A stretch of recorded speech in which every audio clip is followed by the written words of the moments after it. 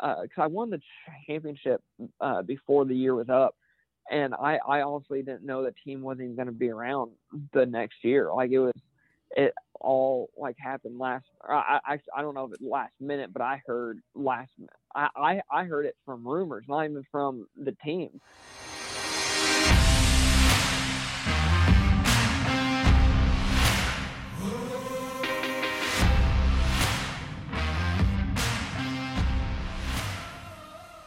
Episode 70 shows, man. It's crazy to think about, but back on the pod, hammering out another episode.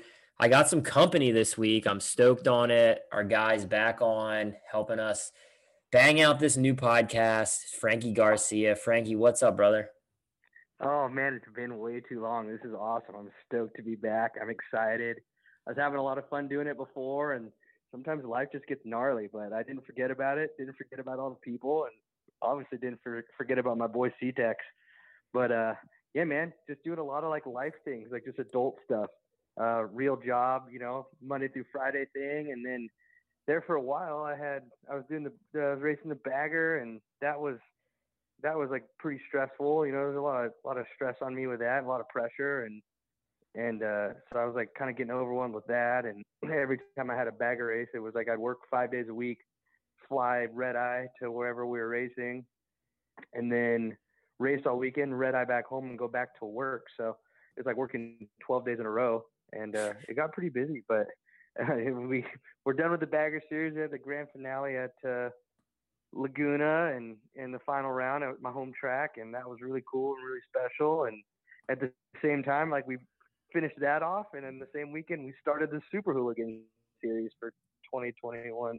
So we're 2 rounds deep into that, and we're having a good time.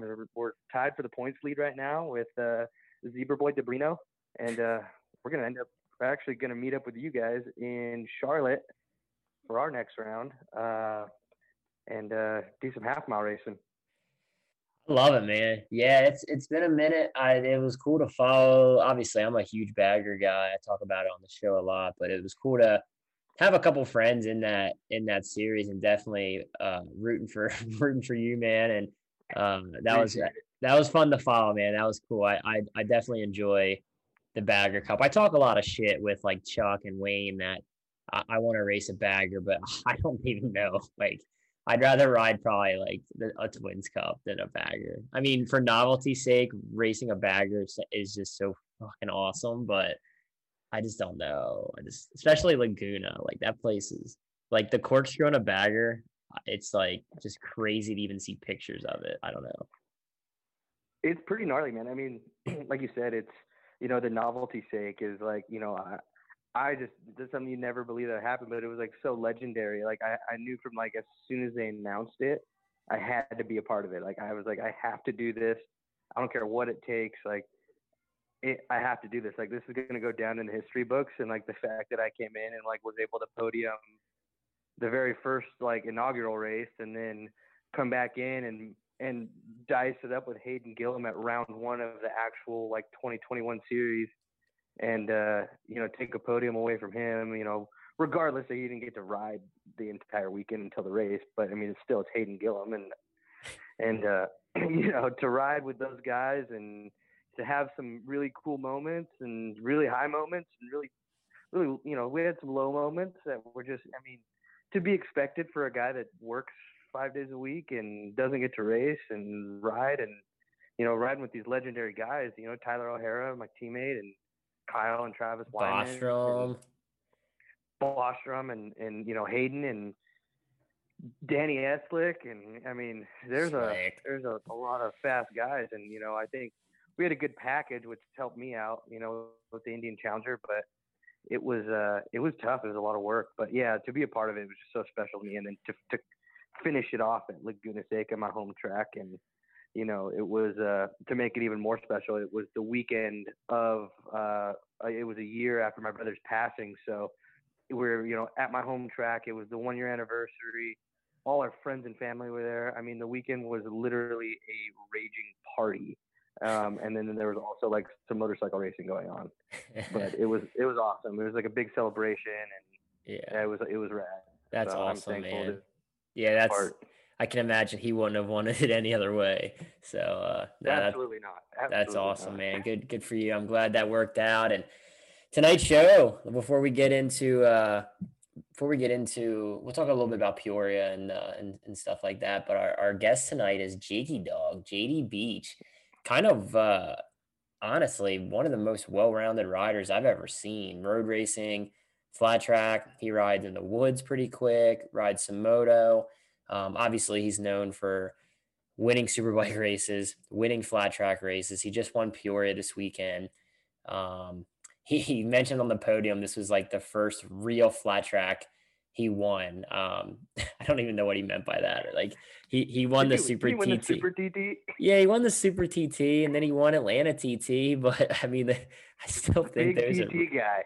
yeah. I mean, they're real flat tracks. I mean, it's for him to say that's funny. So I'm gonna now that you won a real flat track race, we thought we'd get you on tank slapping, but no Oh sooner. You man, had to win a real one. a But real one. I mean, it was Peoria. I mean, that's pretty. It doesn't get much more legendary than that. yeah, he looked good too. Like honestly, he looked really good this weekend. And JD's a really funny guy. Like he's super intense, super serious. He doesn't fuck around when it comes to putting up results and anything that hinders anything to do with his racing career. He's not involved. Like he's one of the most focused riders I've ever lined up next to.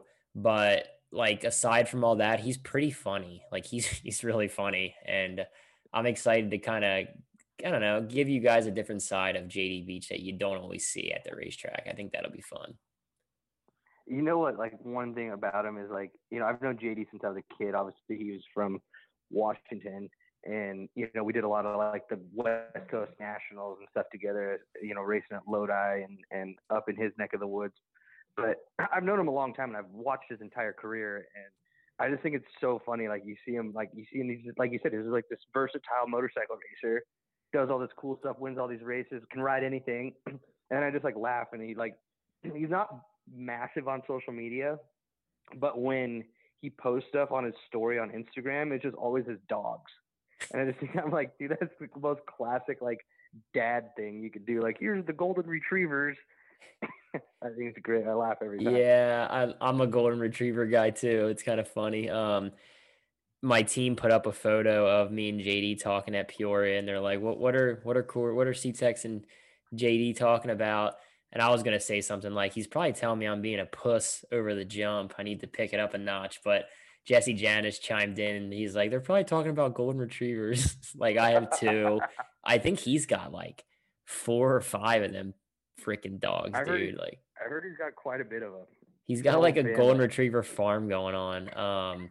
It's crazy. I can't imagine that many dogs. Like I have a kid and 2 dogs, and I think my dogs are more work than my kid. And for him to have 5 is just like insane to me. So, but what were your thoughts on Peoria, man? Did you get to watch it? Like, I mean, I'll I chime mean, in a little bit from my end of it, but what were I your mean, thoughts? I didn't get to watch all of it. I was having some issues with the app there, but I mean, I watched a lot. I mean, obviously, we all saw the highlights, and I watched as much of it as I possibly could.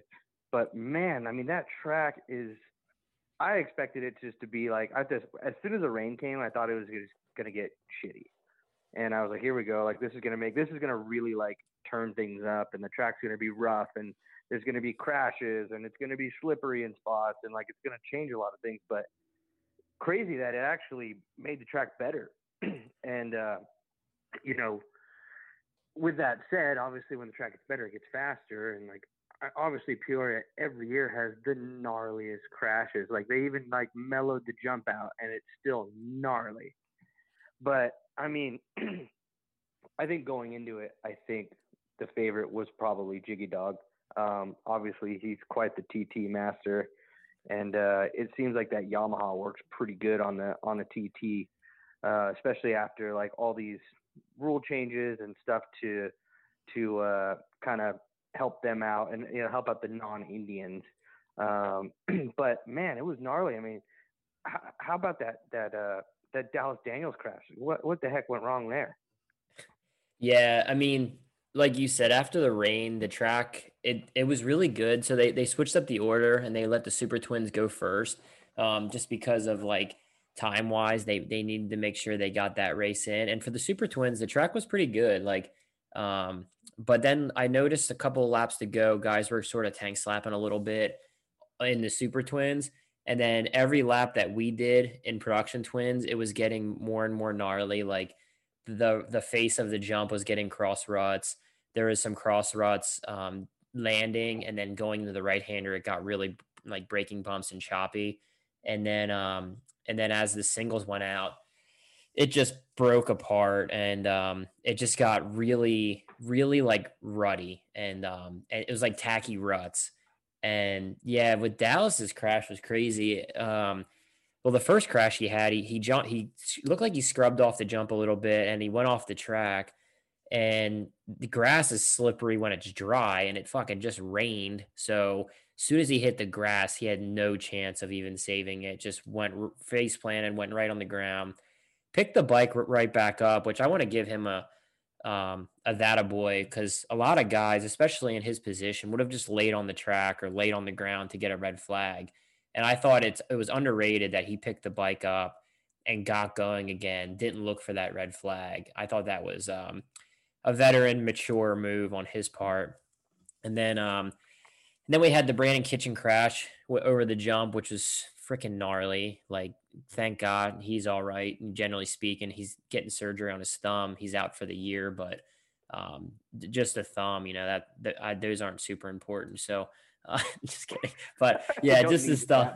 Yeah, yeah. Unless you're, I don't know, doing envelopes and stamps and shit. But no, he's generally speaking, he's okay. And then Dallas, it looked like he went to pull a tear off and maybe like either got into Sipes or hit a bump and started tank slapping and just freaking just threw him off on the front straightaway. It was a scary, scary deal. And then the final crash of the race was Trevor Bruner. So he's okay. I mean, it was, yeah, the singles race was crazy. So it was brutal.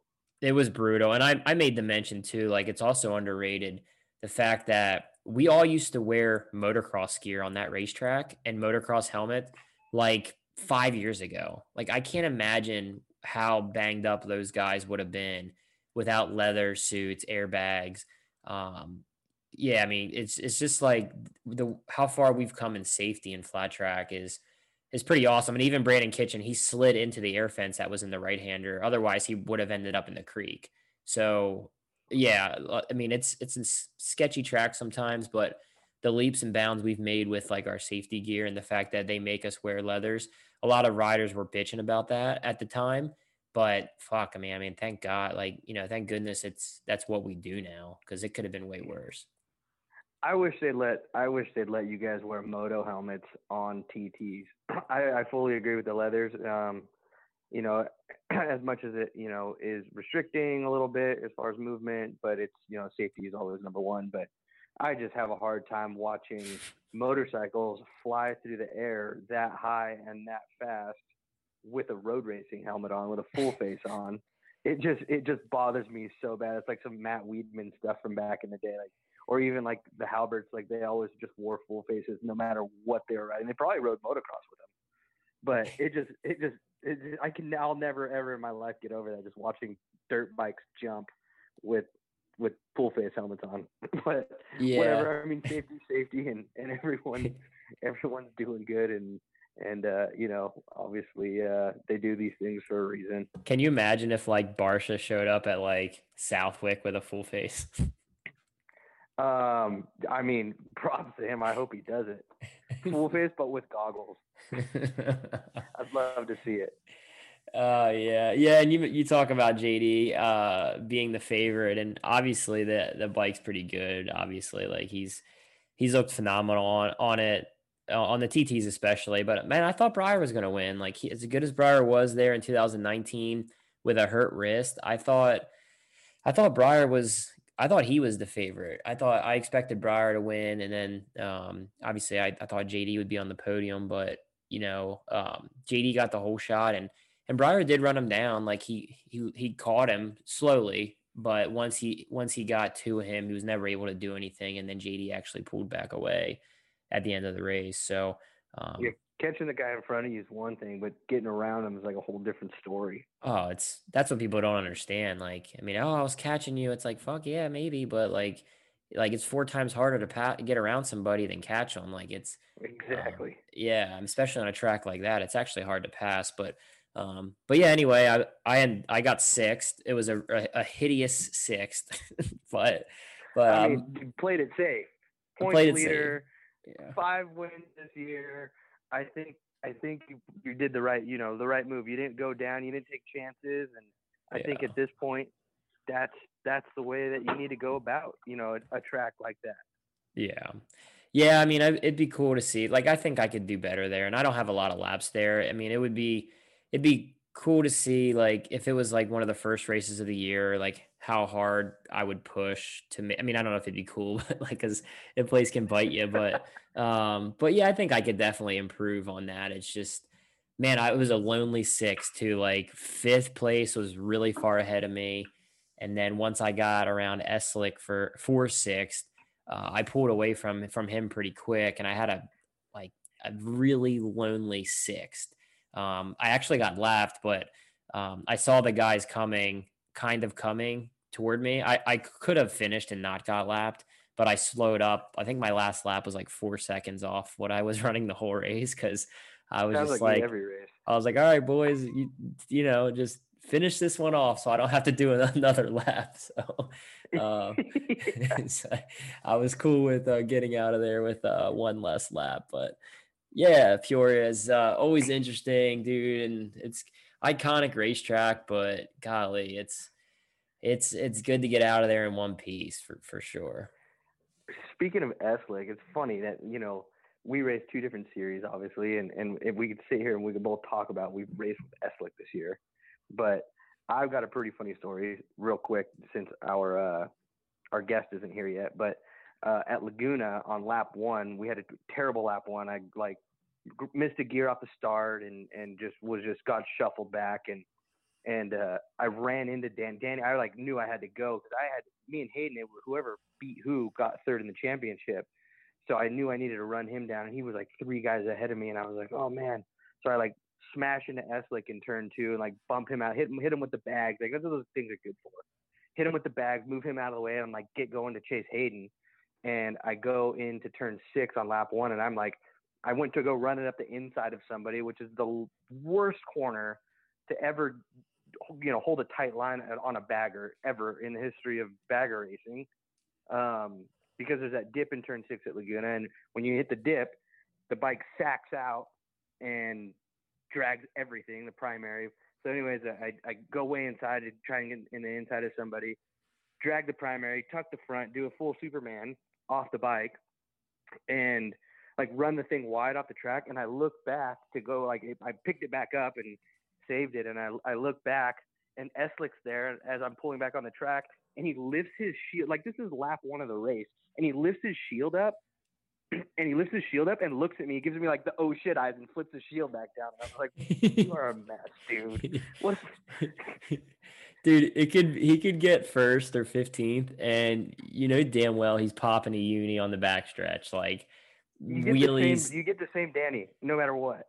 Yeah, man, it's funny. Last year, I forget one of the races. I don't know. I had a bad race. I want to say I got 6th or whatever, and he was one spot behind me. And after the race, he comes up, yo, dude, that was awesome fun. I'm grumpy as hell, not stoked. He's like, that was awesome, good battle in the beginning of the race. I was like, yeah. I'm so pissed off, and then it's just.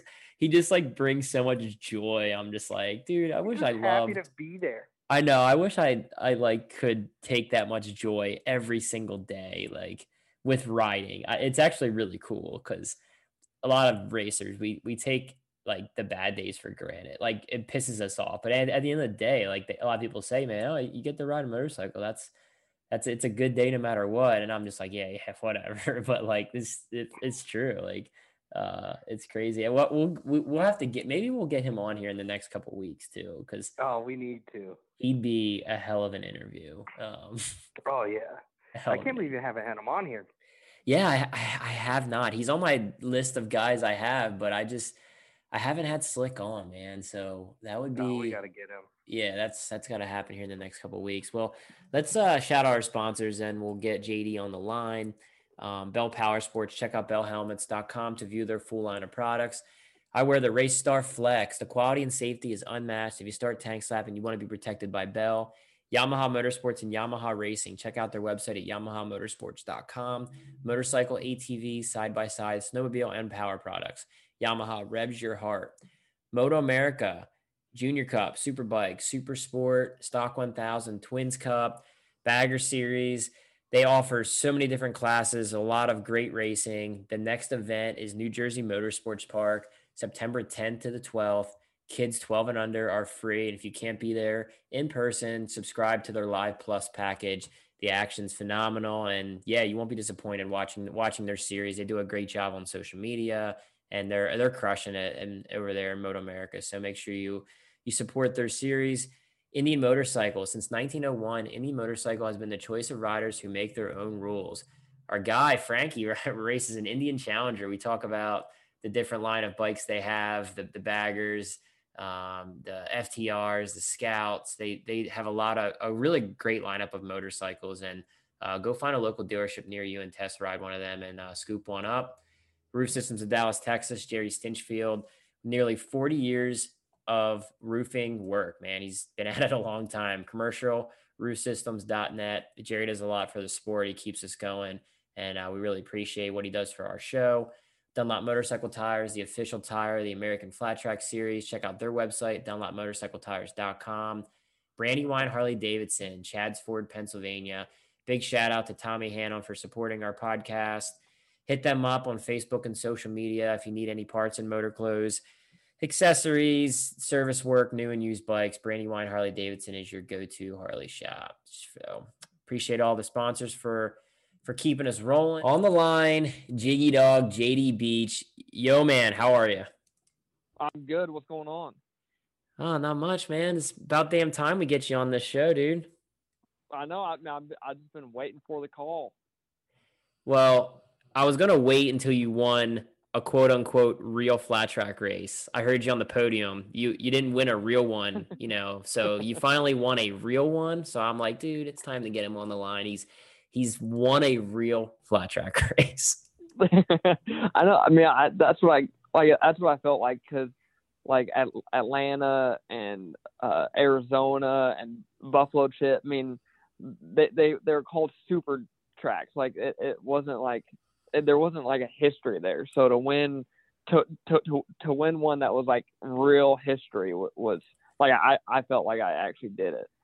Jiggy, dude, it was cool to see you win that race. I mean, obviously, like you said, and Corey and I talked about it before you were on the line. Is like we were joking about you winning a real flat track race, and I think we both had the same conclusion of like it's Peoria. It's such a legendary place. But yeah, it's really cool. I mean, it's cool to see you so stoked about it. Like, I mean, obviously, I'm sure you were pumped when you won the other races, but to win Peoria, I think any of us would lose our minds, because there's so many legends that have raced there, and the place is just it goes back so far. I mean, my dad used to race at Peoria, and it's really cool. But I mean, what do you think was like, aided you this weekend into like that win? Like, do you think like, was it the recent changes that were made to the rules, or, obviously you're a good TT rider, so that has a lot to do with it. But I mean, were you just feeling it? Like,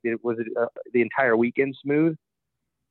Yeah, I think honestly, I mean, the day like went perfect for us. I guess I had an issue with the front brakes in the heat race.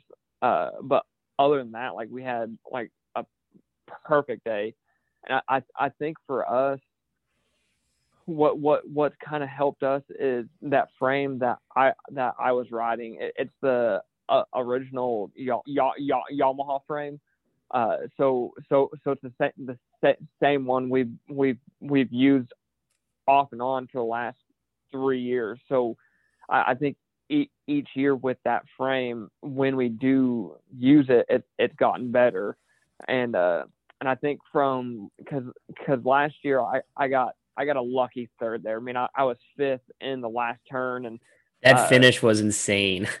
yeah. So I mean, I think I got lucky for sure. And then this year, I just feel like we had the bike a little bit better, and I think I mean, even though I've raced dirt track my whole life, like I feel like I'm actually starting to understand it a little bit more, and know and like just kind of change the way I ride a little bit, because I think in road racing you hit the same line every single lap, like you're always like just trying to hit the same marks. And so when I started doing dirt track full time, it was hard to make myself search for the track, like for good dirt and stuff. And I think that's one thing I did good this weekend, was changing my lines up and really using the track to work for my bike. Yeah. I mean, you were hauling ass, like you and Breyer. Like that was a really cool race to watch. Like you definitely did. I mean, you both pretty much lapped almost everybody. I think you lapped up to at least like where fourth place was running. I don't know how far you got up to, but yeah, it was good race, man. It was good to see, obviously. I want to take it back a little bit. Talk a little bit about your amateur career, just because I know Frankie's familiar with it, but I am too. Like watching you grow up, I never really got to race with you too much as amateurs. You were kind of a couple years younger than me, but you raced with Shayna quite a bit. And I was texting you earlier or yesterday, whenever it was. I don't remember a heck of a lot about you besides like you were Washington State. You were like the poster child for American Super Camp. Like you always were doing the super camps and stuff. And you had a Honda 85 with like, I thought it was green, like a green front fender, but you told me it was a green bar pad. So, what do you, what's my question? Let's talk about your amateur days and racing in Washington and kind of how you got started with everything. Yeah. So for me, like my dad, he raced, and he actually, I mean, he still tries to race now, but so for me, it was just something that my dad did, and my dad loves racing. So it was, I think as soon as he knew that he was gonna have a boy, then like, I mean, we had bikes, we had gear, like he was ready to go. So I mean, I started, like he got me on a bike as soon as he could, and we started racing. And I think for me, as a kid, we had a really good, like a really good crew that we raced with. I mean, because there's Brad Baker, Jake Lehman. They were like, because we're all about the same age, so we really grew up together and raced a lot together. And I think that's really what helped me out a lot as a kid, just because we were racing every single weekend. Seems like that's kind of like how it kind of was for like all of us back then. I don't feel like, you know, flat track's really like that anymore for amateur kids. And, you know, but I feel like, you know, the same way was with me. Like, you know, we're down in California and racing Lodi. I mean, when I look back at my childhood, I feel like I lived at Lodi. Like, I don't remember even being at home, but just my whole childhood is just like, we're at Lodi every weekend, which was cool. I mean, I don't know how, you know, amateur racing was like on the East Coast for you, Corey, but I mean, yeah, same for me. Like, we just spent so much time like at the races every darn weekend. It was crazy. But JD, when, like, obviously you said your dad got you into riding, like, was he always a flat tracker? And when you first started riding, like, was that what you got into, was flat track, or did you ever, like, your dad ever try to get you into motocross? Like, I don't know that, you know, that history of you. Yeah. So yeah, my dad was always flat track. He, I think he might have tried road racing just a little bit, but nothing. Like he just did flat track, and like when I say flat track, I mean like ovals. Like he didn't use a front brake. Like he was old school, and so when I started out, it was flat track, and then as I got older a little bit, we would do like some hair scrambles and do supermoto and stuff like that. But when I was like young, I think I was on a 65 or something like that. My dad was against the front brake. Like he didn't want me to use one at, like we never put one on the bike, nothing. And I remember we were at Lodi for the amateur nationals, I think, or like for the West Coast ones. And I can't remember who was all racing, but we were doing the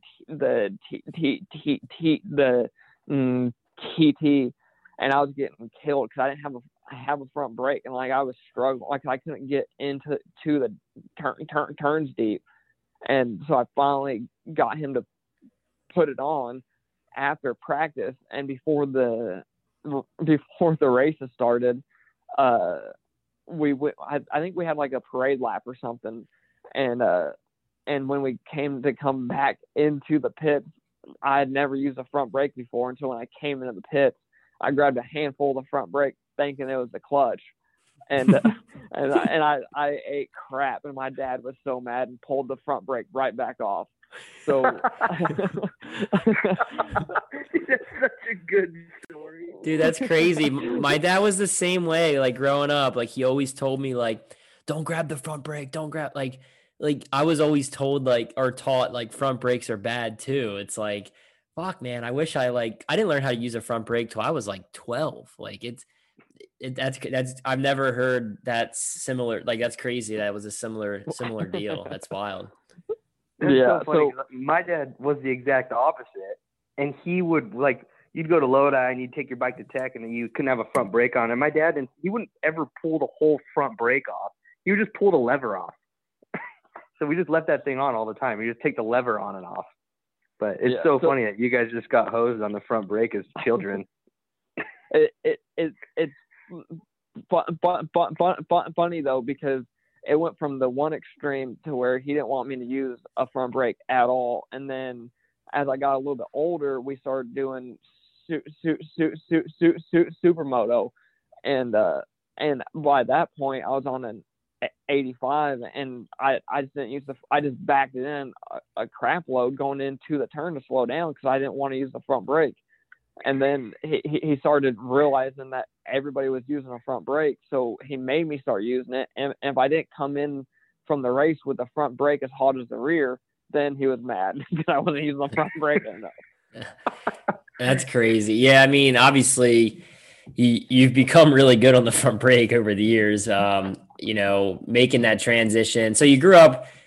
Kind of want to talk a little bit about like your 85cc days, because that era, it was like 04, maybe 04, 05. The 85cc class back then was stacked. I mean, not only the West Coast, but all over the country. It's a little different at the nationals now. I tell all the kids back in my day, like pulling the old Uncle Corey talk on them, but it's true. Like back then it was, the riders that you raced with coming up through the amateur national ranks. I talk about like the 250 class too. It was stacked, man. So talk about some of the kids and riders you've raced with and who kind of your rivals were, coming up through like the early days.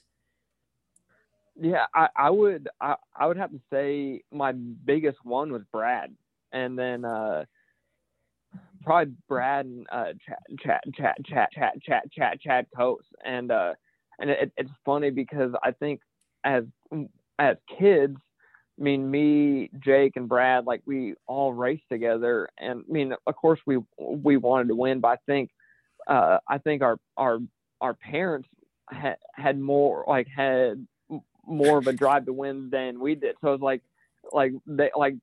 they wanted us to, like, our parents wanted us to beat the kids. So then like the parents were like the winners. And so, so it was the one thing I really remember, we were racing Castle Rock, and me, Brad, and Jake were going at it, and I think Jake was behind me, Brad was in front of me, and I was trying to get by Brad. And of course, I mean, it's a Washington thing, so we're running into each other, and I get into Brad, and Brad like lays it over to the left side, so I high side over him, and then because it's just us three out there, so everybody stops.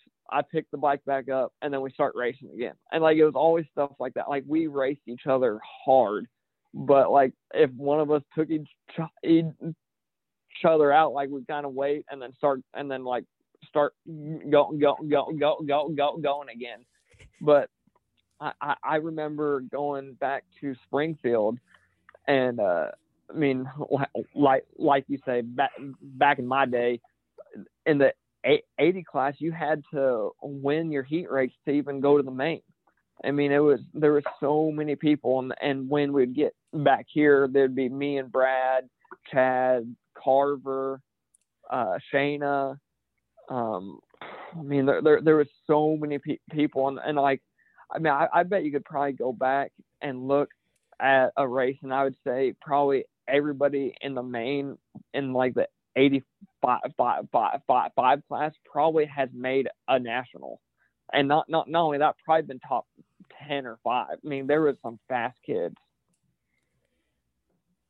It's pretty funny that you brought up like the 80s and racing 80s, not the actual 1980s, racing 80s, and Chad and Castle Rock. And I actually have this like really quick funny story. We were racing Castle Rock for the amateur nationals, and I was never like a fast kid on 80s. Like I was never one of the front kids. It was always like Bobby and you and Brad and even Anthony Fong, like and I was never like one of the front guys. But I remember we went to the amateur nationals, and we did we raced a half mile up there, which I don't even remember where that thing was, but we did Castle Rock TT, and I think we did a short track somewhere. I forget. But I remember I went to Castle Rock TT, and for some reason when I went up there, like something like in me like just clicked, and all of a sudden I was like decently fast, and I was hanging with the boys and everything. And I remember at Castle Rock, it was the main event, and I don't even remember what year it was, but we were racing 80s, and Chad and I, it started raining like middle of the main event, and the track got super greasy, and Chad and I went down, right before the front straight, and the big sweeper before the front straight, hauling ass. But we were running like, in the top 3 or the top 5, like we were up there. And we went down, we both went down because it was just so slippery from like the rain. And, I was both my arms were just completely bloody and just road rashed up. And I remember like, I got up though, and like my whole mentality was like, and I don't know why, because I was like always like kind of a pussy when I was a kid, but I was like, we got to keep going, like we got to race, like I'm doing good, like I was all stoked. And I remember I look over and Chad's getting up, and Chad's crying, and I'm like, oh man, like Chad, are you okay? Like what? And he I just remember him going, I don't want to race anymore. It's slippery. It's so dangerous. And he was crying, not because he was hurt, but because he was scared that he had to keep racing because it was so slippery from the rain. But I'll never forget that. But I just thought as you were telling that story, I was like, oh, Castle Rock, Chad, like I gotta tell him. But anyways, JD, you obviously had a successful mini career, and I feel like, kind of, I think it was like probably as you were getting off of 80s and like kind of transitioning from like mini bikes to big bikes, like that's kind of when you got really involved with like American Super Camp. And like Corey said, you were the poster child for American Super Camp. How did like that all come along? And like, I mean, I feel like Danny Walker, really kind of guided you in a really good direction. I mean, tell us a little bit about that. Yeah, so I actually, my first camp I did was in 2000, so 21 years ago now. We're getting old. And so, I know. And actually, I can't remember if it was at my first camp or not. Maybe the second camp I did. But Chris Card taught me how to shift. Like, I mean, that's how long I've been going. But so like when I was going when I was younger, it was just I was going and just I was a student, like just hating the classes and stuff. And then as I got older, then that was when I became, or like when he would start having me actually work and try and teach and kind of be more of a face there. And because of Super Camp, I mean that helped my career so much. I mean, from the people that I met and the brands that I met and the friends that I made. I mean, it and going to those camps really that's how I got in the direction of racing supermoto, because he started doing those camps, and he had the that red rider challenge. And then from there, I met Eric and Ben Bostrom, and they got me into road racing, and it all, like, I mean, for me, I got so lucky how it all like happened kind of quickly, but like perfectly, and like I took each step and like made my way to each thing, and right when I got on a road race bike for the first time was when it was in 06 in Utah, and so I rode a 600 there, and I think I was 14 maybe, but I rode that, and then that was when they started taking stuff for the Red Bull Rookies Cup in Europe. So I road raced, fell in love with it, and then signed up for that and got picked to go try out. But going back, I mean, that was all because I was going to Super Camp and doing a lot there. And I mean, I think, I mean, I know that helped my career a lot. Well, you talk about the Rookies Cup thing, and I was going to bring it up. Like I told you, I had to look up I had to do some JD Beach research. Like I've been around you. Like you're like, well, we've raced each other pretty much our whole lives. I'm like, yeah, but I just like I don't know a lot of your stats for road racing. And I looked up. You did the Rookies Cup in 2007 and 2008. In 2008, you won the championship.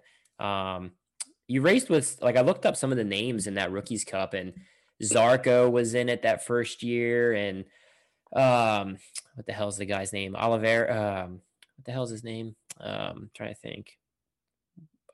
Well, Cam, he raced Bobier, Chris Turner, some of the American guys that I've heard of, but I know there was some pretty good guys. Oh, Luis, what the fuck, dude? I don't know their names, but you raced with a lot of like guys that went on to have really pretty like solid MotoGP careers, whether it's Moto3 or Moto2.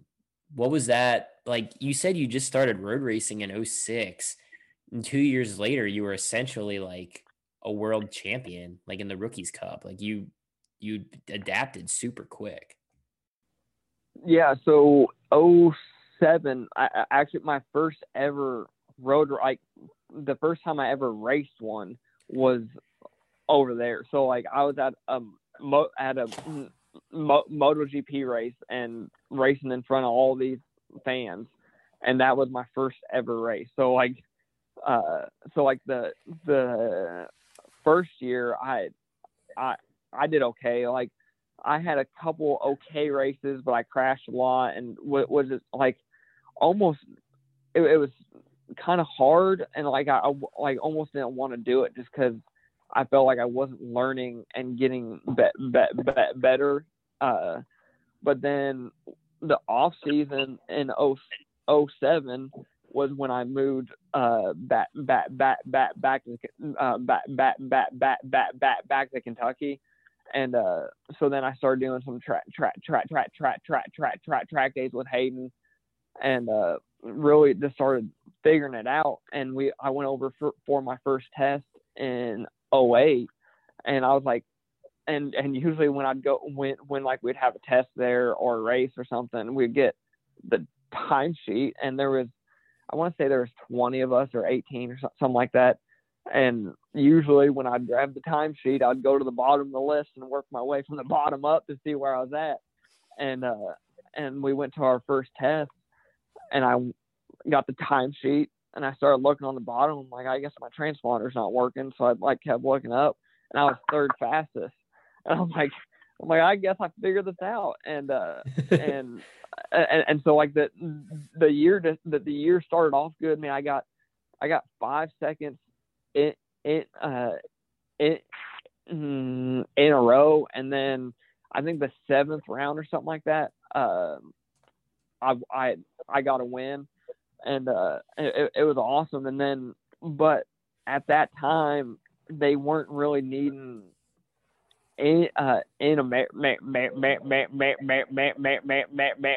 American over there. And towards the end of the year, I mean, I had a couple bike problems, and then going into the last race, it was actually Louis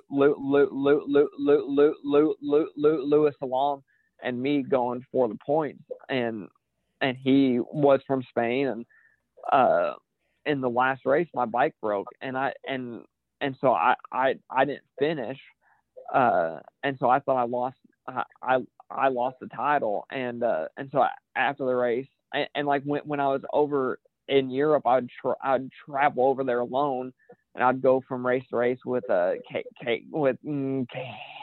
Casey Stoner, and I remembered that race weekend because Casey was defending his title from '07, and he was struggling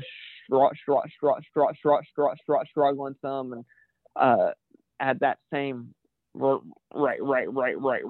race weekend, he crashed out of the race, so he kind of like lost points. So his title hopes were done, and then my bike broke. So I was upset because I led the points going into the last race, and bike broke, and I didn't win, and so I didn't want to go around him because he wasn't too pumped, which I knew, and so I'm just kind of walking around the pits all alone, like upset, and I go back to our pits, and they're like, where you been? I'm like, I'm just walking around, whatever. And they're like, why are you upset? I'm like, my bike broke and I lost the title. And they're like, you actually won.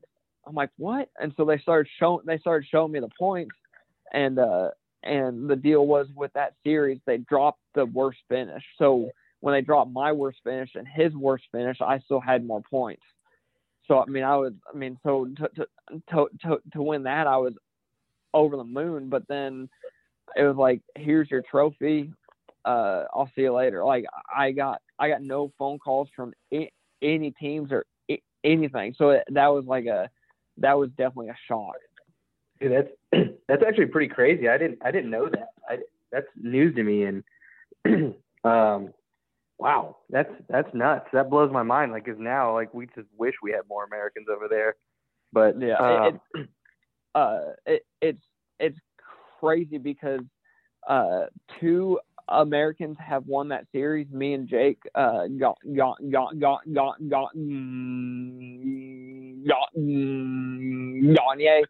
and we're like 2 of the only people to like not get something the year after. That's mind blowing. Yeah. It's funny, like, bringing all this up. Like, I was actually, obviously, your success as a motorcycle racer is far beyond mine. I'm sitting here drinking beers, racing super hooligans. But I was actually there at the tryouts in Spain for the Red Bull Rookies Cup, the very first one. And it's funny, I was like talking to Corey about it earlier, but like Rispoli tells the story the best. He was like, dude, we all went over there, and like, we were all there, we're all racing, or we're all doing the thing, and JD and Cam and Chris Turner got picked, and then you got picked to do the second group. And I was like, yeah, I still don't know how that happened.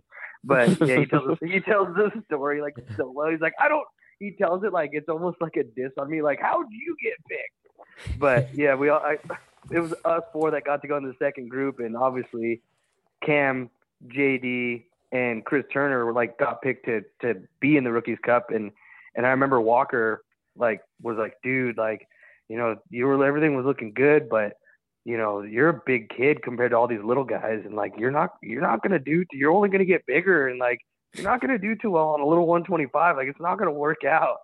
But but I remember I was there, and I was like so intimidated by like JD and Cam. Like they were working with Norm back then, and you know they had Red Bull deals, and I was like, these guys are legit. Like I've ridden a road racer like twice. This is gnarly. But it's funny, like talking right now about the riders that came from there in that series. Like I didn't even realize it, but I was like, I just like as you guys were talking, I looked up the list of riders that year. I mean, the list is no joke. Like Zarco was in it, and Louis Solom was in it, and I mean, there's big names. Oliveira wasn't Oliveira in it? Until yeah. now. Yeah. But it's pretty cool. Yeah. I know it's going back, and even like I go back sometimes and I like to look up old Moto 2 and Moto 3 results from back in the day, or whatever, 125s, whatever they called it then. And like Bonzi, like looking up some of the guys he raced with, because he did pretty good in the 125 series or whatever, Moto 3. And the guys he raced with, it's like, holy shit, he used to like beat Marquez. Like it's crazy to go back and see the names on the list. So yeah, that's crazy. A couple things I wanted to ask you about, more modern stuff. Let's see the order here. I guess I'll jump into this one. The Super Prestigio. It was a really cool opportunity for you. The last year they did it, you and Briar went over there, and every year the Super Prestigio kind of happened. It was like Team America. Like everybody over here would kind of root for you guys, whether it was Briar or you or Brad or Jared. Shayna did it one year. It was always really cool to have our Americans go over there and win and kick ass. And Briar tells this story really well, but I guess you pissed off a couple people, a couple of the European riders over there. And I wanted to hear your side of that story, because when Briar tells me, it's pretty funny. And obviously you went on to win that race, but what was it like racing those guys over there? Yeah, I hopefully this is the same story, but so it was definitely like me and Briar versus everybody. Like I think just because we were Americans, and so everybody wanted to beat us, and it was really cool because like, I mean, I know like at that time I wasn't really racing dirt that much, and so Briar was like the man, and he had Dave Z there, and Michelle, and I actually went over there like a week and a half before Briar did, and I was staying with for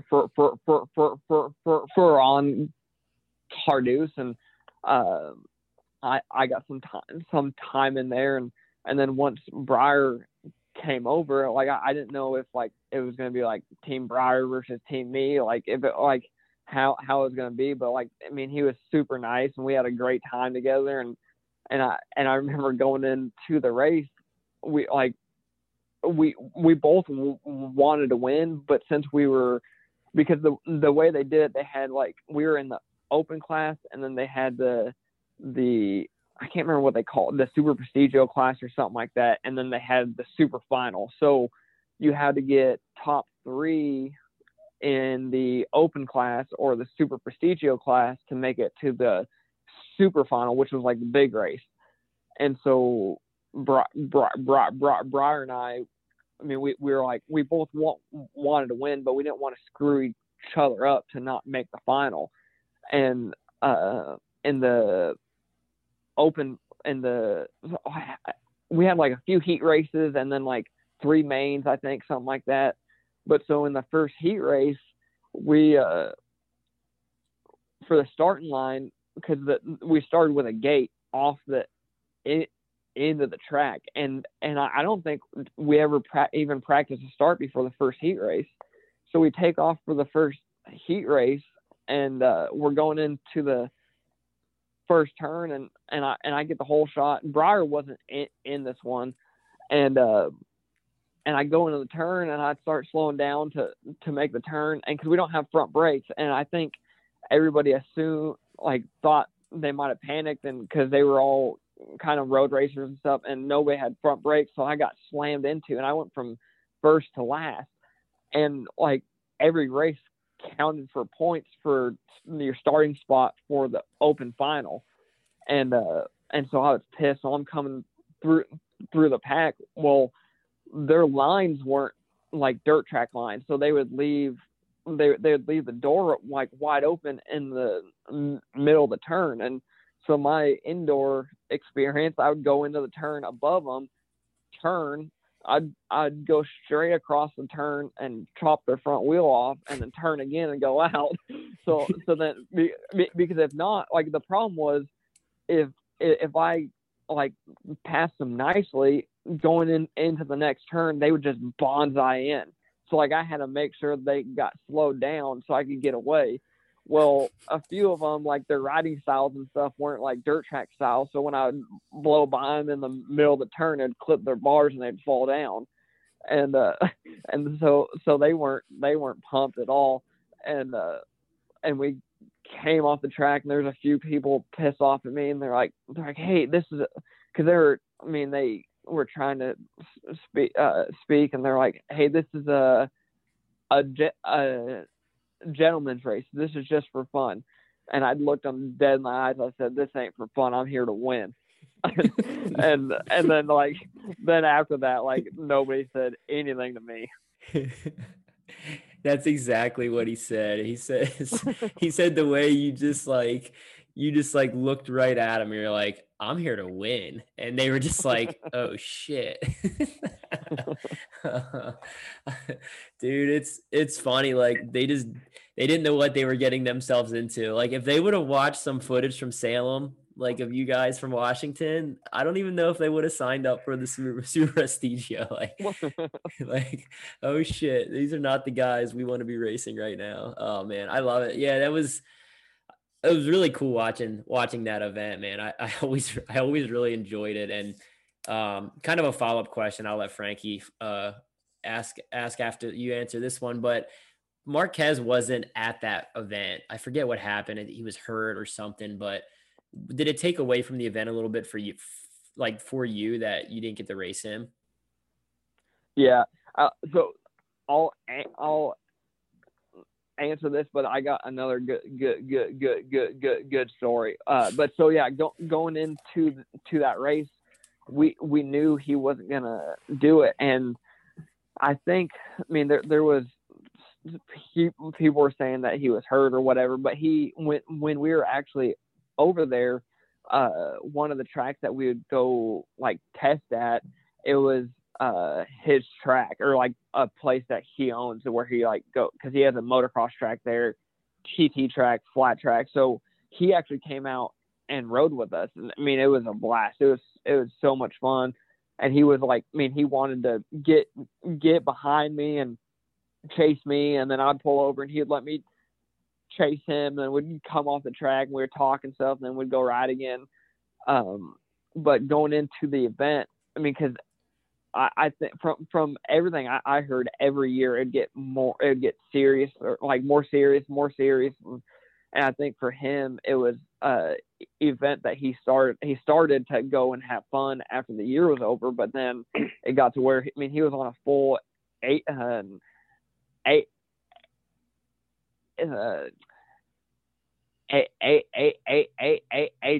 bike, and they would go test and do all this stuff. So the fun was kind of out of it for him. So going into the race, knowing that he wasn't going to be there, it definitely did suck. But I think once the racing got going, and the crowd over there, like the fans are just crazy. Like they were so pumped that like once the event got going, it wasn't it wasn't as bad.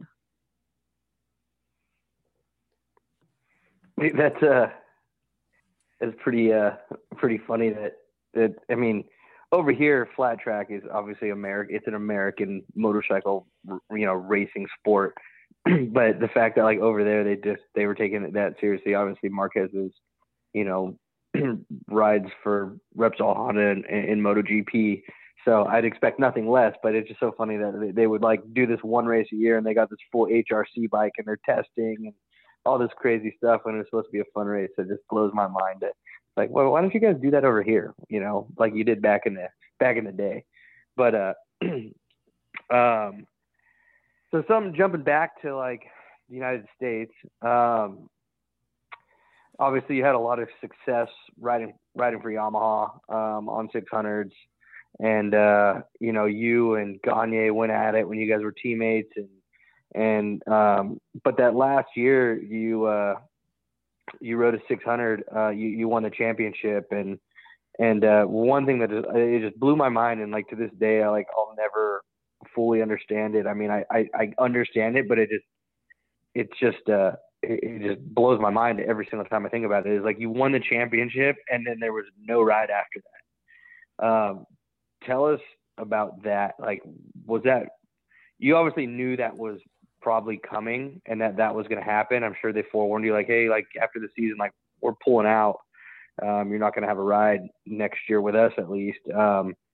I mean, what was that like for you? Like, did that bum you out, or like, did it, inspire you to go win the last championship with them, or how was that?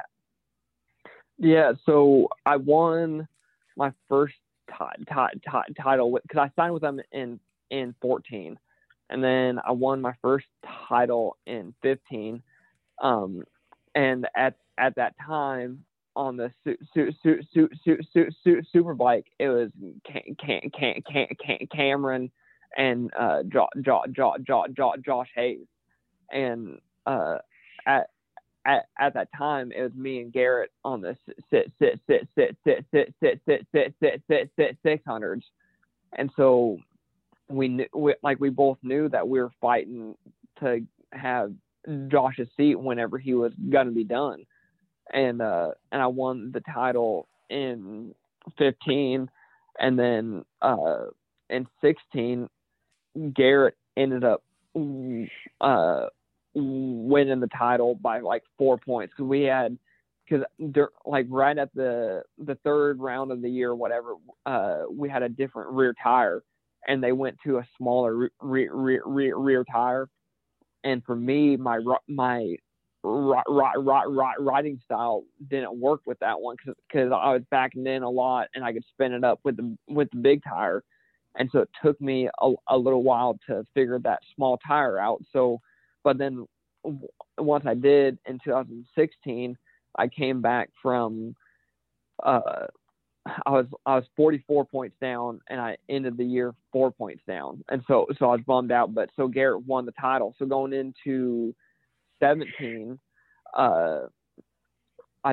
was kind of whispers that Josh was going to be done. So me and Garrett both had a title, and so it was going to come down to whoever won that title, and I had me and Garrett were going, and Garrett ended up winning because I had a few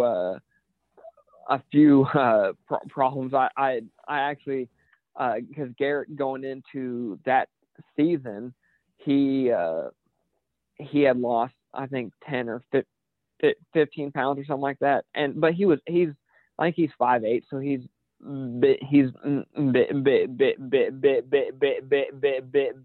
bigger than me.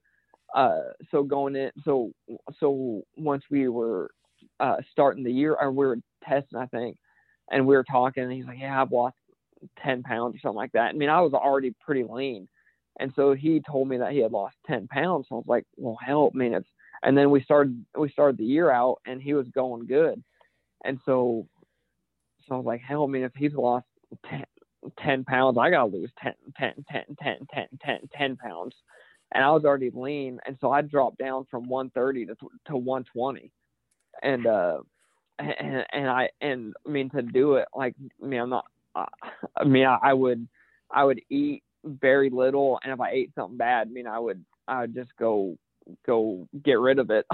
And so I kind of was a little sick. I struggled that year a little bit. So going into 18, I knew I had to win so I could get a super bike ride. And going into 18, I mean, I had no idea that the team was going to be done. And so we started the year out, and I mean, I was doing good. I was winning races, and honestly, I didn't know the team, like, 'cause towards the end of the year, because I won the championship before the year was up, and I honestly didn't know the team wasn't even going to be around the next year. Like, it all like happened I don't know if it's last minute, but I heard I heard it from rumors, not even from the team. And going into the last race, because Roger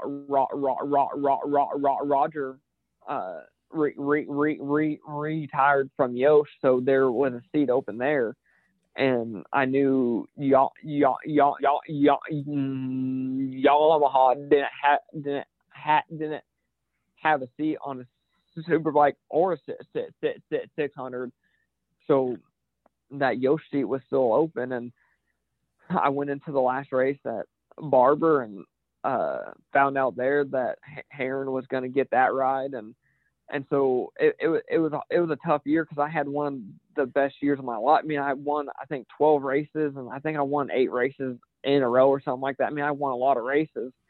I won the title, and then at the end of the year, I had nothing. Like, I was left without a ride, and it was crazy because for me, I thought all I had to do on a 600 was put in the work, win these races, and I'd get a super bike ride. I mean, they did it for Heron, they did it for Cameron, they did it for Garrett, and then and before Heron, I'm sure, like, Bostrom's hacking, and I do it all, and then I get left with nothing. And it was at that moment, I was like, I don't even know if I want to do this still. Like, I just spent 5 years of my life just putting everything into this, and it's not like I didn't get results. Like, I was doing it, and then I ended up with nothing. It was crazy. Yeah, that's crazy. Go ahead, Frankie. You can follow up. Yeah, no, I always blew my mind. Like, I could never, like, understand that. Like, I mean, I understand it from, like, you know, Yamaha's perspective of just, like, budgets and things like that. I mean, obviously that's the reason why, but, like, it just, the fact that you didn't end up with a ride somewhere else, or that Yosh ride, or that always, like, was something that I, like, always wanted to ask you about, like, what that meant to you, like, what that do to you. And it, you know, obviously what everyone could probably imagine was, you know, how it made you feel. But I mean, I just, that was one thing I was like, it's a cruel game, man. Road racing is a very cruel industry. Like, and I say that, like, I love the sport. I'm a big fan, but it's, it doesn't really, it's sort of like a fuck your feelings sort of thing. Like, it'll swallow you up. Like JD just said, man, just doing everything. I don't know, man. It was emotional for me just hearing you talk about it. Just, you know, you went out, put the work in, and did your job. And then yeah,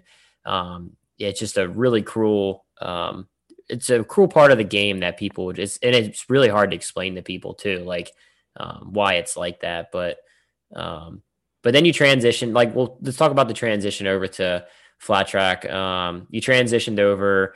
Tim Essenson stepped up and got you the deal with attack, or so you did the deal with attack, and Tim was involved and got you back in the flat track side of things. So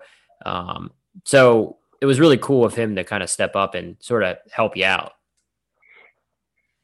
Yeah. So at the end of 18, at our last race, point, I found out that the team was done. I didn't have the Yost ride. I'm like, I was like, I just want to go have fun. I was depressed. Like, I was upset. And so I text him, and because I think the weekend after Barber was Minnesota, and then after Minnesota was New Jersey. And so I text him. I was like, hey, our season's over. You got or do you have a twin you would let me ride? Because I was just wanting to do the last 2 miles. And he's like, let me get back to you. And like, this was Sunday at Barber, like 6 days from the race. And he texted me back. He said, we've got bikes. We just got to get them together. I'll let you know by Tuesday, I think, or something like that. So he got it all together. The team did, and I showed up with Mike Stauffer.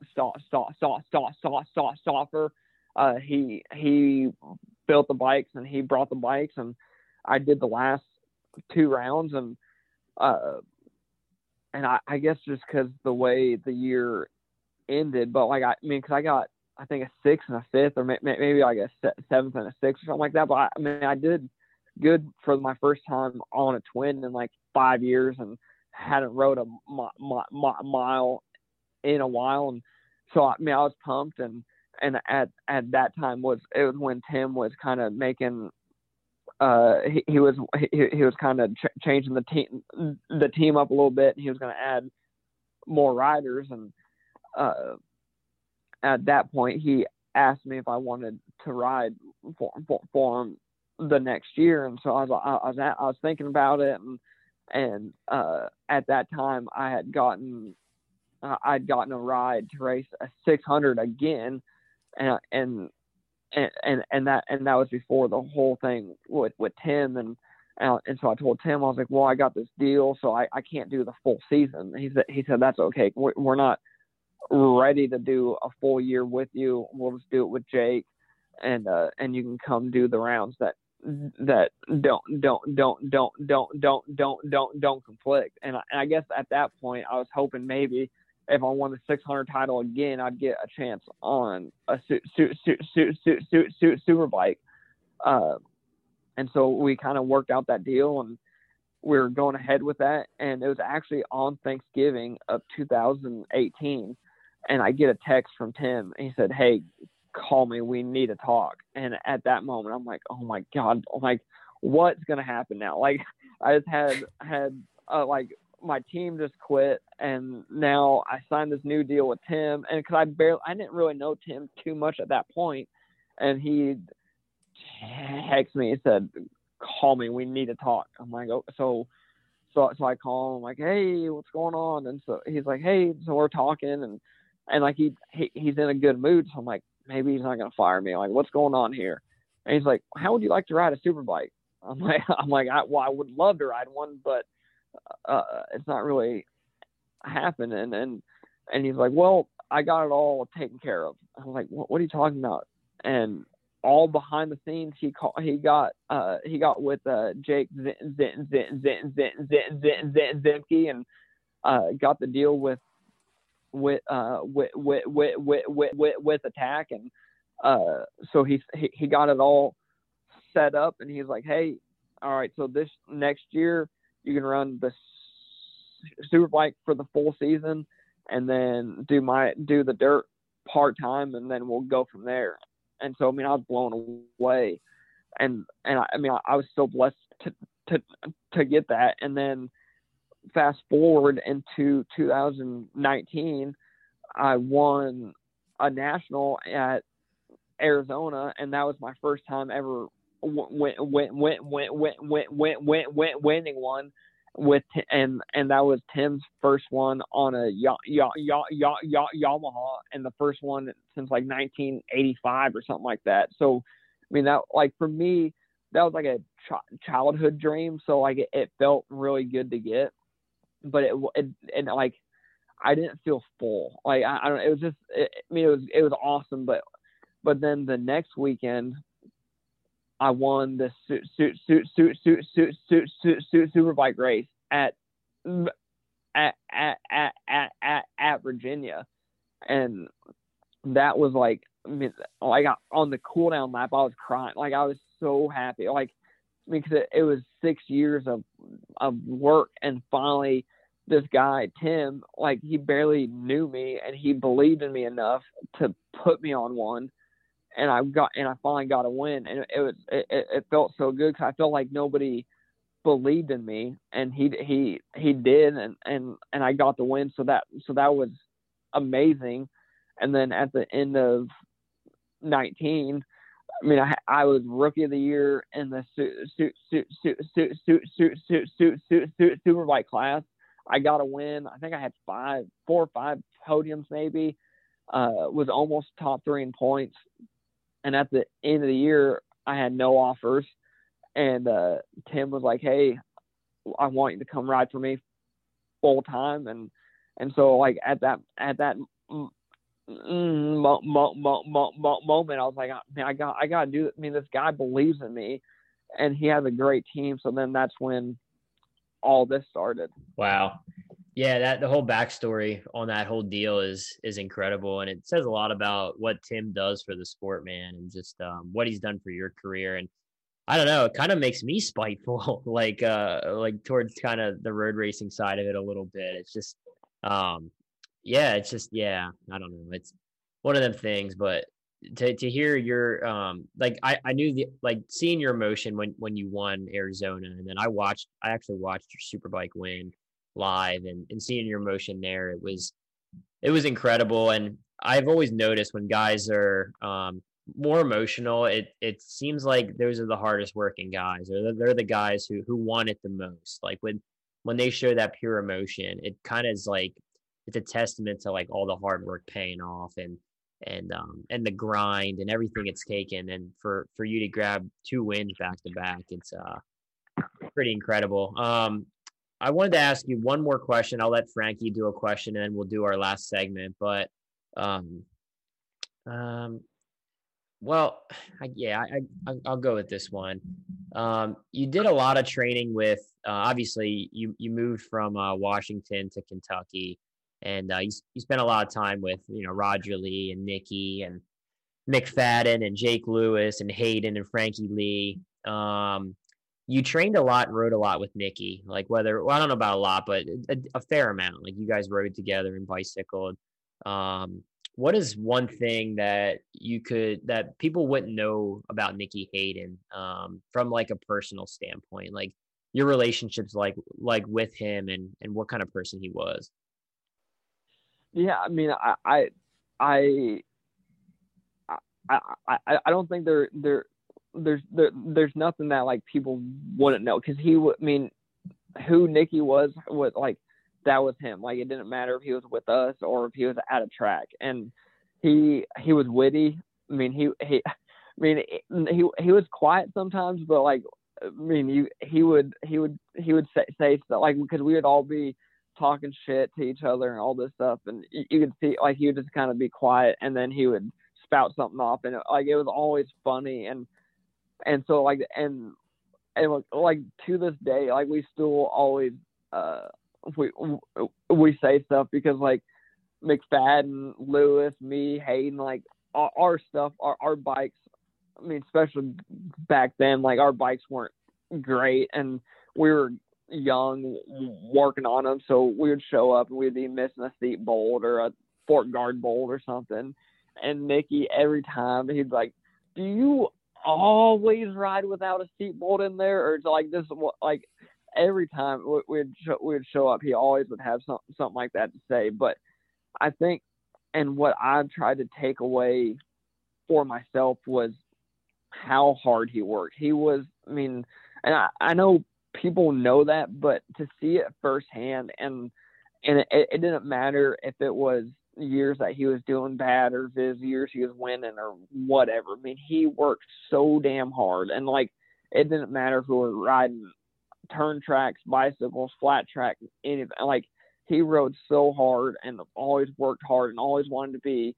the fastest one, and because Earl would always be out there doing lap times, and Nicky would not quit until he was the fastest, and And for me, that was like, I was like, I mean, if he's gonna do it, that's what I'm gonna do. And so a lot of the times we'd be the last two ones riding because I was like, I'm not gonna quit until he quits. And so that's one thing that I've learned from him, and that I try to keep doing. And it doesn't matter if it's at a dirt track race or whatever. If we're struggling, I mean, I think you could ask the team. I mean, at some races, I'm not the best to be around because I mean, I do get mad and I want to do good, but it doesn't matter how the day goes. When we line up for the main, I try and get the best start I can. Because I mean, there's times that I've gotten starts, I'll be third place going in the first turn, I'll be 10th place by the second lap, but he never had quit in him, and that's something that I've always I always admired, and something that I've always tried to do. Sorry, that's really cool to hear that. I mean, obviously Nicky was one of my questions that I had just on my notes here for you, was like, what were some of your inspirations? But I think Nicky was an inspiration to all of us at some point. I mean, if not the entire time throughout, our careers. We all kind of grew up racing at the same time and doing our things. And I anybody that didn't look up to Nicky, it was, probably had some issues, but it's really cool that you had that personal relationship with him, and you're able to learn from him and watch what he did. I mean, obviously he's, one of the greats, one of the greatest, and that's really cool. It's really special to kind of hear all that from you. But yeah, that's awesome, man. Something I wanted to ask you about, just because obviously I've raced with him this year, and he's been doing a lot of cool stuff lately, is Hayden Gillum. Obviously you guys are extremely close. Hayden's he's kind of a quiet guy, especially like as of lately. Last couple of years he hasn't really had a full ride, but I raced baggers with him this year, and I've known Hayden for a lot of my life, and growing up racing and stuff, and he's just like a good old boy, and he's just quiet and just minds his own business. But he's like, deep down, he's like this really, like, on the track when the shield goes down, he's gnarly. Like, the dude's so gnarly. And but like I said, lately, he did the Bagger Series this year, and then we watched him at the last Moto America race in the Stock 1000 class, like, just show up off the couch and, like, just show everyone how it's done. And then, dude, he shows up to Peoria in cowboy boots and a fucking belt buckle, a huge ass belt buckle. And then he goes out and he fast qualifies Production Twins. Like, I'm like, are you kidding me? like, dude's making us look bad. Like, they're like, who the hell is this farmer? Like, all these young guys. I'm like, oh, that's Hayden Gillum, man. Come on. Like, it's crazy. He just got done baling hay, and then he sets fast time. It's nuts. But, like, I mean, what's going on with Hayden? We actually should get him on a show, obviously.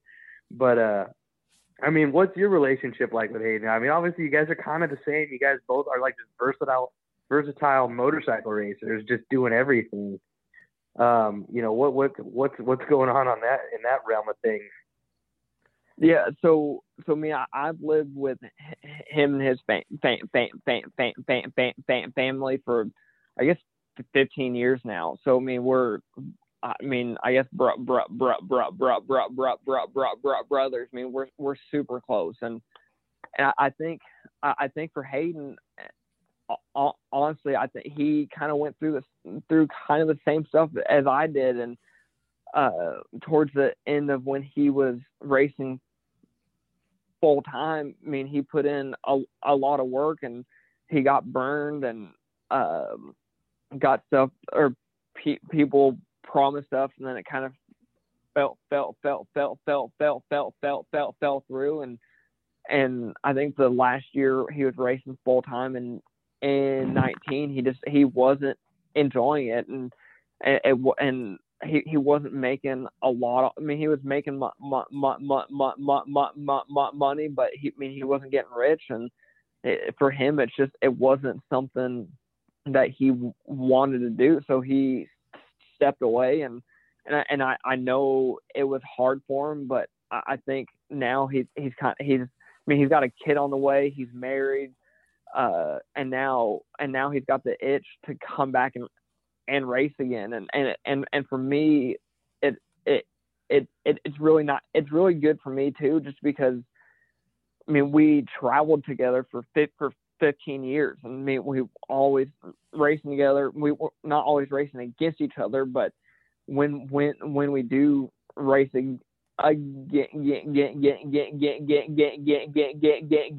each other, I mean I think we probably race each other harder than we do normal people, but yeah, I mean, like you said, he is like calm, like just like quiet and stuff, but then when he puts his shield down, I mean he is so damn good. Like it blows my mind, like especially riding with him at home, and then we raced together all year in 2018, and like the stuff that he could do on a bike, it just like, cause I feel like I know like he has a lot of talent, like just natural talent, and I think for me I have to work harder to do stuff, and so like to watch him do stuff on a bike, it would make me so damn mad. And like I remember one thing was we were at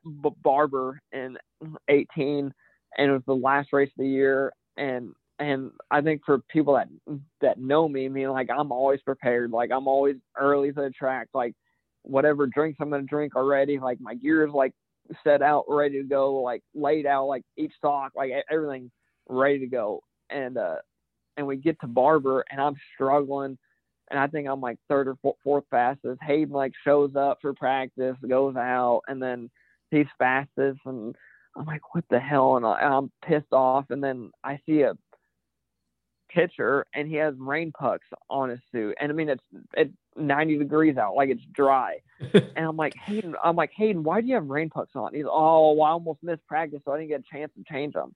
I'm like, what? I'm like, how in the hell can you just show up and be fastest, and you got rain pucks on your damn suit, and you're like, you're not even ready. But like, but yeah, so like having him back racing again is awesome, and he is like what you're saying, showing up to Peoria with cowboy boots on, jeans, and like about like that is hate. Like because he lives out, or he's building a house out on a farm, and at one point I think he had 70 chickens or something like that, and they got horses and donkeys, and but I mean that is like Hayden is he's Kentucky, that's for sure. That's a man's man right there, man. Yeah, it's so gnarly. Like I remember in Atlanta earlier this year, like the first round of the baggers, like they announced that he was going to race, and you know, him and I had a little battle at Laguna last year at the first one, and but I remember he didn't race all weekend, and I was like, oh, thank God, like I don't want to have to race with that guy. He's fast, like, you know, and he didn't ride all weekend, and then we do the warm up lap, and I took off, and I was like out front for the race, and I took off first, so I never saw him, and I was like, oh yeah, like he didn't ride all weekend, like there's no way he's gonna ride in the race, like I don't even have to deal with that. And then we pull up to the starting line, and I look over my shoulder, and there's Hayden on the back of the grid, and I'm like, are you kidding me right now? Jeez. So I was like all nervous about that, and then Barney's bike broke on the start of the warm up lap, and so I was like, okay, like, you know, Barney's out, so I don't got to deal with him, and you know, this is looking like a good podium. And then I think like 2 laps into the race, like I just hear somebody behind me, and I was like, oh man, I already know who that is. And I was nervous because I know Hayden's an aggressive rider, and I was like, any moment he's gonna come up the inside, and we're gonna tap bags, and it's gonna get Western. And he kept it pretty cool the whole race. And I put my head down at one point, like pull a little gap. I just didn't want him to be anywhere within striking distance. And I like put my head down, and I pulled away from him. And then towards the end, I started getting a little tired, and he kind of caught up like the last 2 laps, and he was there. And I missed a shift going down going down, before the double rights in Atlanta, and he passed me, and I remember on the warm up lap I got behind him down the back straight, and I got behind that bat wing on that street glide, and the bubble of the draft was so big, and I was like, oh, this guy just made the worst move of his life. He should have passed me down the straightaway. And I remember I came out of that double right, and I just got in that bubble and just sucked right in and passed him back. But I was just like I remember the whole race. Like the only thing I wasn't worried about, like getting on the podium I was so stressed out that Hayden was going to come up the inside of me and just rough me up. JD knows he's aggressive. What was that super sport race, JD? I was going to ask if that's the most pissed off you've ever been at a race before. Yeah. So that was at Barber, and it was I was mad about that, but that was like the whole weekend because I found out my team was done. I found out I didn't get the Yosh ride. And then, it's worse when you know the guy personally, he's showing up unprepared. He's a clusterfuck, and then he goes out and he fucking wins it. Yeah, no, and I mean, he was not unprepared, but he just I don't know, but yeah, and then because in that race, because it had rained, but we still raced on slick. So as the track dried out, I was catching him. I finally got by him, and I led the last lap. And the few spots of the track where you had passed on, he didn't pass me. I'm like, so I'm home free, and I'm going down the back straightaway into the left-hander, and the next thing I know, because I was tipping in, and he came by me so fast, like. He got me a little bit with his foot, and it blew my hand off the bar, and I got gathered up. But if it was the other way around, I would have done the same damn thing. But it was the last race of the year, and then he beat me, and I was pissed. And I think what pissed me off even more, he's like, what's the big deal? He didn't understand why I was mad. So then we did the podium, and he's all excited. I'm pissed off, and then we do we go up to do the press conference, and I am boiling over. I'm pissed, and so they do third place, and then me second place, and then Hayden. And so I'm talking, I'm pissed off. I'm like, what goes around comes around, all this stuff, and I'm like, it's the last race of the year, it doesn't really matter. But so I'm just pissed off. And then so it's Hayden's turn. I go to hand the mic to him, and he reaches up to grab it, but it's a half-assed grab, so I just dropped the mic. I was just pissed off, and you can just see but he knew because he knows me, so he knows I'm pissed off, so he's just feeding into it and just making me even more mad. Oh man, that was entertaining for sure. I was like, man, I've never seen JD so pissed off at a race ever. It was tough to watch. I remember watching, I'm like, golly, this is tough to watch. Yeah. As the news broke, go ahead. I was just gonna say that was definitely one of my darker moments. I was so mad that I was just a dick. It was just horrible. As we saw the news break today, he's going to be riding in the Super Tunes class with you at Springfield. So hopefully he keeps it a little bit more mellow, and you guys don't have any issues and have to go back home together. Yeah. No, I'm not too. I'm actually really pumped about it because it's. Springfield is an awesome track, and to have somebody out there that maybe I can kind of get a draft off or a tow for a quick lap. It might help. So it'll be good. Yeah. Well, let's do our last segment, man. It's the high or low line. I got five of them for you. Pretty pumped on these, actually. I took some time on these ones. So let's just fire them off. This or that, brief explanation of why, and we'll go from there. Washington or Kentucky? Kentucky. For me, Washington, I grew up there, and that's where I was born, and I've got a lot of friends there and stuff. But Kentucky for me just feels more like home. I've lived here I've lived here almost as long as I did out there, and for me, just I love the heat and the humid and the riding and the races. So yeah, I definitely like here more. I thought you'd say that one. When you retire, are you going to race the Astro Cup or Hooligan? Ooh. I don't. That's a tough It's one. okay to talk shit if you want. No, not that I like, because like for me, I just only like picture retiring. Like I don't know. Like I just feel like I'm probably just gonna race till I'm dead and then just be done racing. Like I don't think. I think probably Hooligan, just because it's more modern and like we can do more. Like you can do more stuff to it. Like it's more like what we do now. Okay. Yeah, I'm torn. I like that answer. I'm torn. I think my body structure fits an Astro better, but Hooligan, like we were just talking before you came on, fuck, they pay some good money at some of those races, a couple grand to win a Hooligan race. So the Astro Cup, I think they just get little trophies for that. But yeah, and the Astro, like I guess just because like those bikes were way before me, so like I mean they're cool, but they don't get me fired up. Like going in the turn on the compression or the decompression, like it just like that, like it just doesn't do anything for me. All right, I got another one for you. What would you do better in if you had to race one or the other?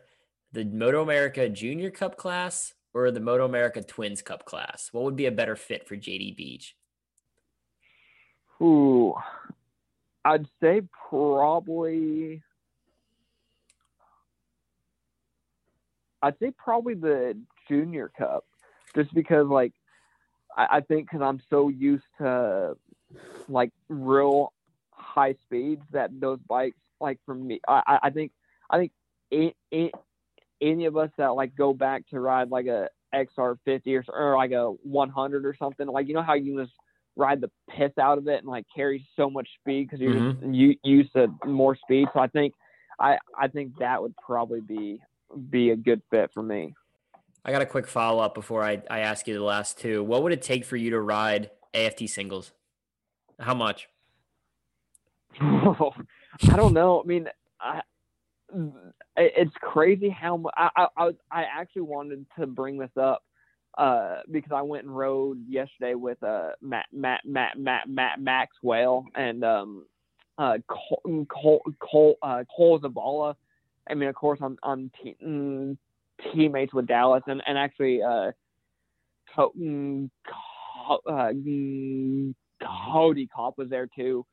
And the future for our sport, it's looking good. Like I think there's a little bit of a gap, but these kids that are second year pro, first year pro, I think this might be Max's third year maybe, but I mean they're quick, and so I think what would take for me to go back to race a 450 is just if I didn't have a ride on a twin. Because I just don't want to stop racing. So I guess that's what it'd take. Yeah, I always want to. It'd be cool to see. I mean, I talk about it with some people. It'd be really cool to see what like guys like you or Breyer or like even Jared Meese, like if you guys went back and raced 450s now on certain tracks, what like how could you guys do?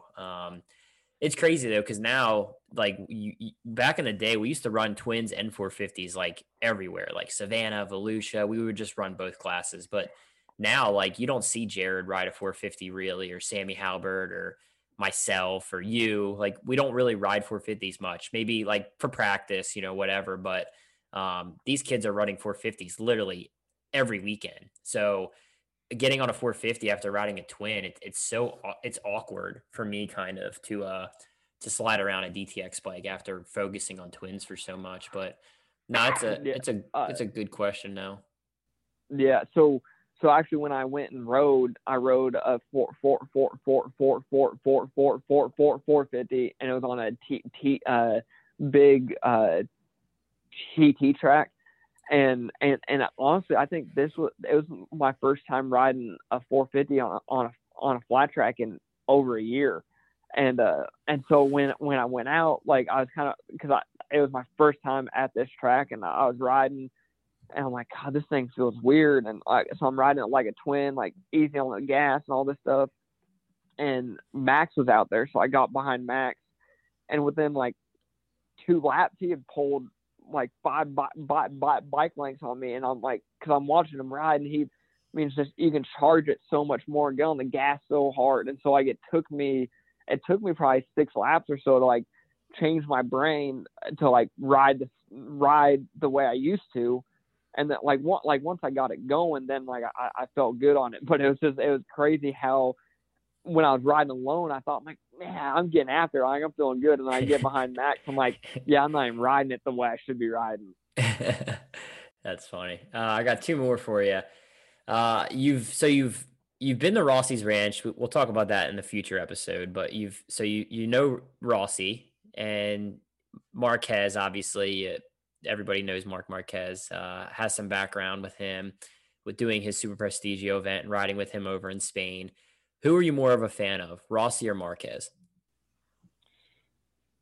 Man, that one's tough. I think Rossi probably, just because his history is so long, and I think too, because I have spent a little bit of time with him, like he's so down to earth, and like I think the way he really lifted the whole sport up when like he was younger, and like kind of like was always there for the show and stuff. So I think that was really cool. And I think the way that even though he only helps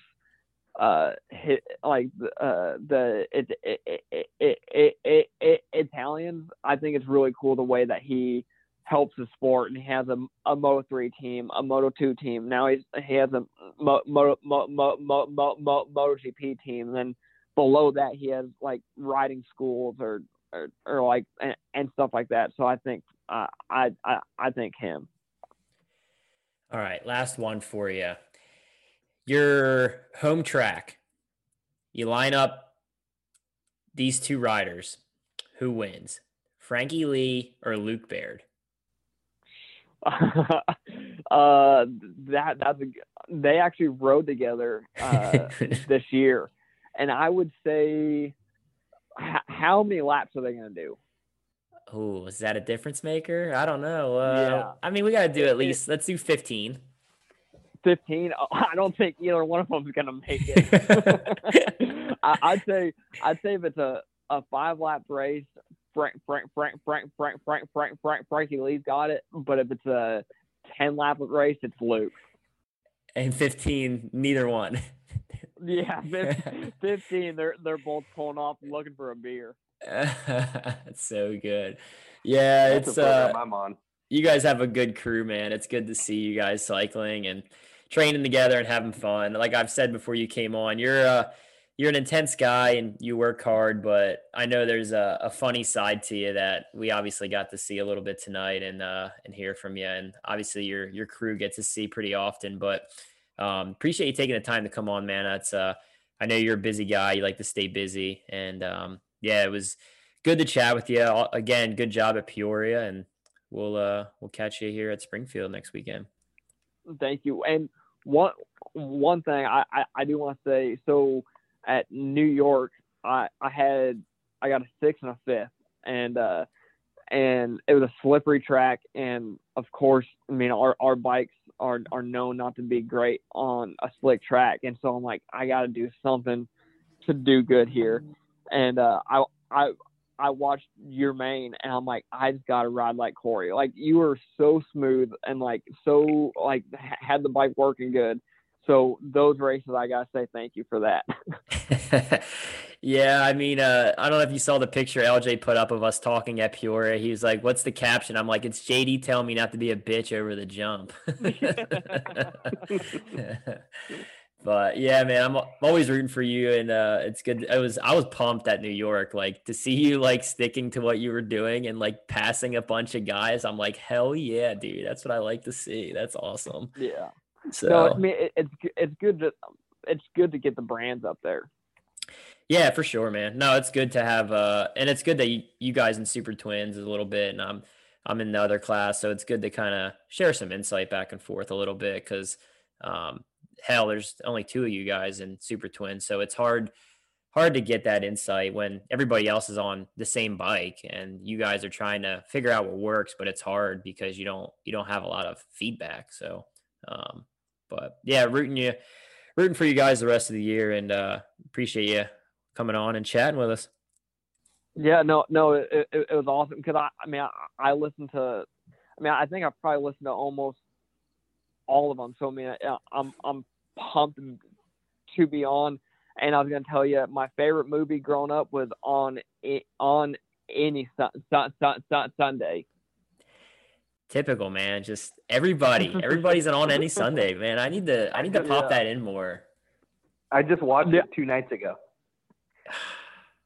It's a great my movie. favorite. My favorite part is like when like Mert Lalo at the very beginning, and he's like walking, and they're like, he's just like any other businessman, and he opens the back of his van, his bike's in there backwards. Actually, I was talking about this last night at Blackmore Ranch, and his bike's in there backwards, and he throws his suit, and he goes, he's a flat track racer, and then he just whoa, he's on the mile. I think that's the coolest thing. That's awesome. Yeah, I'll pop it in. I'll pop it in this weekend. Just a little refresher. Get Cruz on it.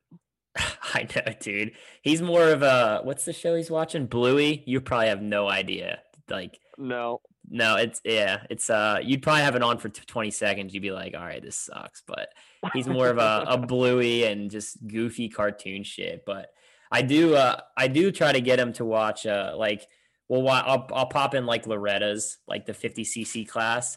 And he's just, like, they're bouncing around the ruts and it's all rough. He's like, I don't really want to do that. I'm like, yeah, it looks pretty shitty, buddy. Yeah.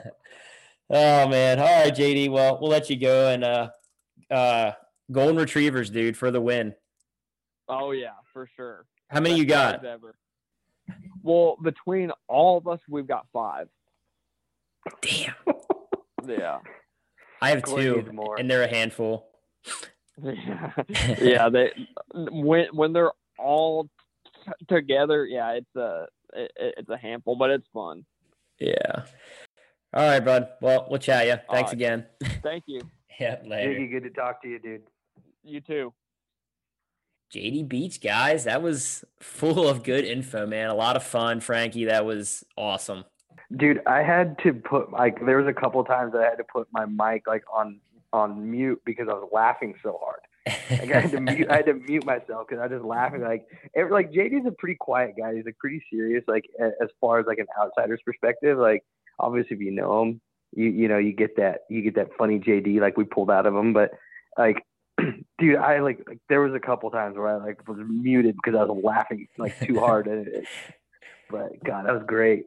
Yeah, I've never gotten to spend like a ton of time with him away from the track. Like I would love to go on some bicycle rides with him and just chat with him. He's super funny, man. I have a lot of respect for him. The more I chat with him, the more like I don't know. I just have a lot of respect for his personality off the track. Like he's just a really cool guy, and he keeps it real. And I like to think I keep it real. So it's, yeah, we vibe pretty well, and yeah, it's cool to see him doing well on that bike, and definitely the whole Estenson team. I'm always rooting for them to do well. Just I like to see them competitive on those bikes. But yeah, good show, guys.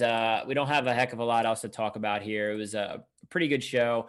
Want to mention a couple of races we have coming up. The Darke County Fairgrounds is tomorrow, actually, Friday. Hope we get this pod out in time. But August 27th, Greenville, Ohio, Western Ohio Motorsports. And also we have the RTR Motorplex Mad Dog Madness race at the Monroe County Fairgrounds in Bloomington, Indiana. Check out their website, rtrmotorplex.com.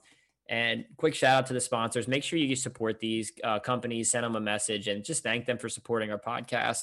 It goes a long way in keeping this going. Bell Power Sports, Yamaha, Moto America, Indian Motorcycle, Roof Systems of Dallas, Texas, Dunlop Motorcycle Tires, and Brandywine Harley Davidson. If you have any questions or need contact info for any of these companies, shoot me a message, and I'm sure I can help you out with any sort of info you might have. That's a wrap, Frankie. Good long show, man. I appreciate you taking time out of your day to help me co-host this one. And moving forward, man, we got a couple good ideas already lined up for our next one, so we'll get them rolling. I can't wait, man. It's good to be back. Like I enjoy doing this, and I enjoy talking to these guys with you, and it's cool, man. I have a lot of fun. I think just to go back a little bit, I thought it was really cool, JD bringing up the fact that he's like, oh, I watched you, and I was like, I have to ride like him. I thought that was so cool. That's rad, man. Yeah, that stuff's cool. It's an honor for me to hear that, man. Just having some of these old guys tell me they like watch me grow up and they're proud of me. It's like, wow, dude, that's like, it hits home. Like, appreciate it. Like, so yeah. And obviously a guy of JD's caliber, that was super cool to hear. But good one as always. Thanks for all the subscribes. You can find us on SoundCloud, Spotify, iTunes. Make sure you subscribe, leave us a review. We love to hear the feedback. Follow Frankie on social media at Frankie Garcia 24, right? Is that your handle? That's it. Frankie's hilarious. He posts a lot of funny shit. If you missed his burnout video, shirtless from Laguna, you're missing out on a key part of the season. So cheetah underwear, burnout on a bagger. So good. I started air punching when I saw that. Yeah, there was no alcohol involved at all. Yeah. Not even a little bit. We love to see it. Thanks again, guys. We out.